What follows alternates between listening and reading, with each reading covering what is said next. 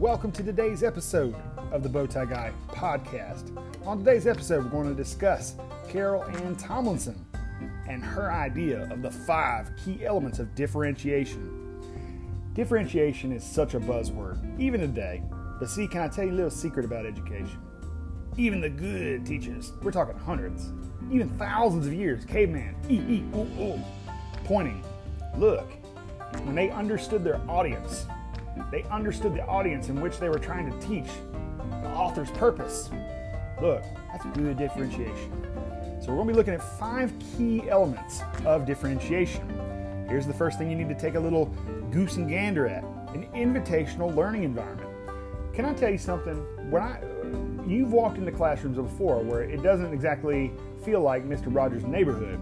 It more or less feels like the county morgue. And what I'm saying is there's more stuff happening in the grass outside than there is in that classroom, and that's a problem.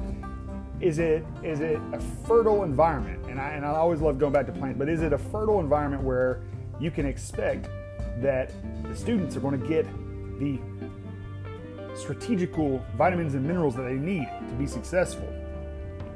You need to understand that all kinds of students, they come to class each day with the belief that they will be connected, valued, challenged, supported, and, well, given the opportunity, the platform, the medium, the conduit to be contributing members of the classroom community, classroom culture, classroom system. Why does this matter? Why does having an invitational learning environment matter? Here's what you need to understand: that students learn more eagerly, readily. They're woke, if you will. And I know typically we all have a 21st century definition of woke, but look, they're willing and ready.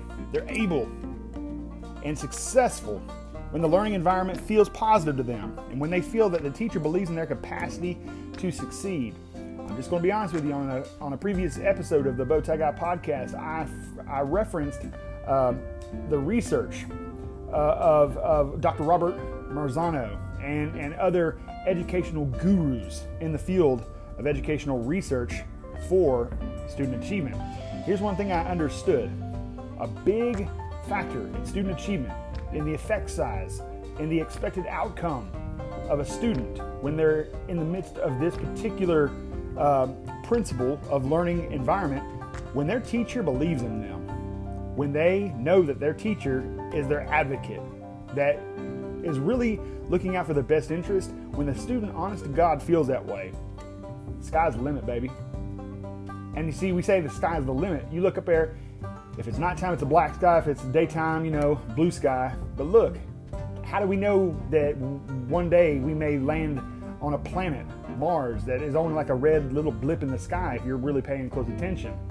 That little thing that you can cover up in the sky, in the night sky with your thumb, the moon. Look, NASA, or so we're led to believe, they put people on that moon. And you know what? It's because people believed in them. Seriously, imagine if Neil Armstrong or Buzz Aldrin, they couldn't land on the moon, and they didn't have 100% confidence that they'll actually do it. Yeah, I'd be terrified if I were them, wouldn't you? Next, so number 1 is going to be the invitational learning environment. Number 2 is going to be a high quality, focused, and meaning-rich curriculum. Here's what you need to understand: effective curriculum is meaning-rich, with clear learning objectives, learning targets, learning outcomes that are known universally to teachers and students. It's engaging to students. There's an amazement in engagement. It focuses them on understanding what it is precisely in a bite-sized formula, what it is they're learning. They can articulate that upon an evaluator's surveying of the classroom. You know what? It makes better sense to differentiate curriculum that is powerful and energizing to students than to differentiate curriculum that is boring.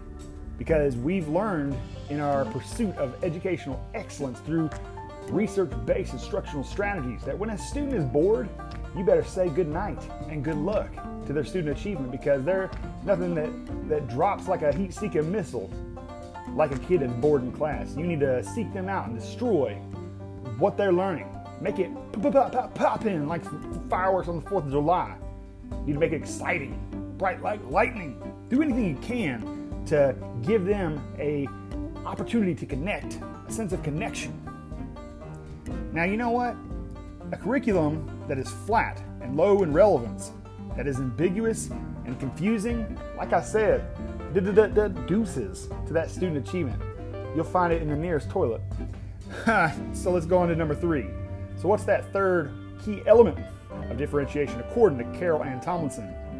Look, we went on this big initiative in my county many years ago where we took a pause, a break, a siesta, if you will, from our understanding of assessment. And I'm talking assessment in the sense of like testing. What do we assess? Why do we assess it?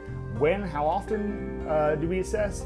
Here's what you need to understand. There's a wide variety of assessments, but 2 in particular that you need to be cognizant of. The first thing you need to understand is that just about everything we do in life is formative, in the fact that everything, every situation, every failure, every triumph, tragedy is a lesson. There's something to be learned. There's an expectation that you'll grow. So say you made a mistake, possibly, immediately you're going to face the consequence of that mistake, but I guarantee you the lesson in that, I guess the sweetness of that bitter fruit, if you will, is that you're probably not going to make that mistake in the future. Now, formative assessments, look, we need to be teachers like God. And what I'm saying is God's not a God of, just a second chance. No, He's a God of another chance. And you know what? You need to be a teacher with endless supplies, bountiful supplies in that custodial closet of chances, of opportunities, of new graces, new mercies every day. You need to be a conduit of change, walking, talking, advertising for education. You ought to be a professional cheek turner, if you know what I'm saying. Butt cheek turner. And what I'm saying is people slap you every which way because, there are people that are just disrespectful of you. And you got to learn to like the taste of a smack. And so most of the time I'd like to be of the belief that teachers really do care.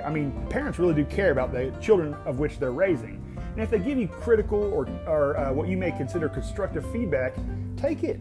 Look, you can chew on it a little bit, and if it's too sour for you, spit it out. But look, it's an opportunity to grow.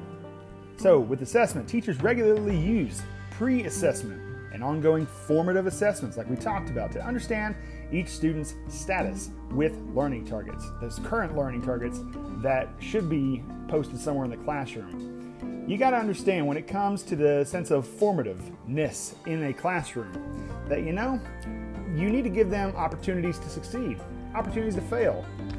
Imagine taking your criterion referenced competency test, or your big norm reference competency test, or your big cumulative at the end of the year, whatever state you were repping, that assessment.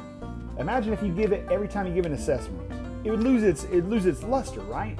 See, that cumulative assessment, that year-end assessment that has become so traditionally accepted and universally acclaimed throughout education, it's kind of like the World Series at the end of the year. You work all year long to get to that point. So the greatest compliment that a kid can ever give you is, thank you, that was easy. You know what I'm saying? So in the other sense, you have formative assessments, which is chance. It's anecdotal records, simply a check or a minus. It's something where you're keeping a record, a cumulative record, an ongoing formative record of what a child's doing in their classroom, in your classroom. Next, you have summative assessments. Summative assessments, too late. That's that end of the year test. You can't do anything after it. Once you score what you score, it's more or less evaluative. It just prescribes what perhaps maybe the next instructional steps need to be. All right, you need to understand that teachers regularly use those pre-assessment strategies, those ongoing formative instructional practices and assessments to understand each student's status with current learning targets. They use that understanding to plan for differentiation, for their readiness, for the ability, the mixed ability of the diverse classrooms in which we teach. Okay? They also invite students into the assessment conversation. Assessment comes from a Greek word, and I can even give you the specifics now, but effectively the word assessment traditionally in the Greek sense means to sit beside. So that's what assessment is, to grow with. Isn't that such an inviting apparatus right there? Just to sit beside, to grow beside. Assessment shouldn't be thrown to the wolves. Hey, here's your, I'm gonna push you out on a boat and I'm gonna take your paddles. I mean, you're stuck there. No, that's not the point of it. The point, more or less, the way I look at cumulative reviews or summative, like too late, it's really prescriptive instructionally. It gives you a diagnosis of what needs to happen next. And it'll help you identify potential tiered students in the RTI network that you have in your system. Next, teaching with a clear sense of learner status. You need to understand in terms of Piaget, the level of thinkers, the level of cognitive abilities within your classroom. Typically in my classroom, I would spend the first many days, even weeks, giving them survey this. I wanted to know anything I could. And in part 2 of this episode about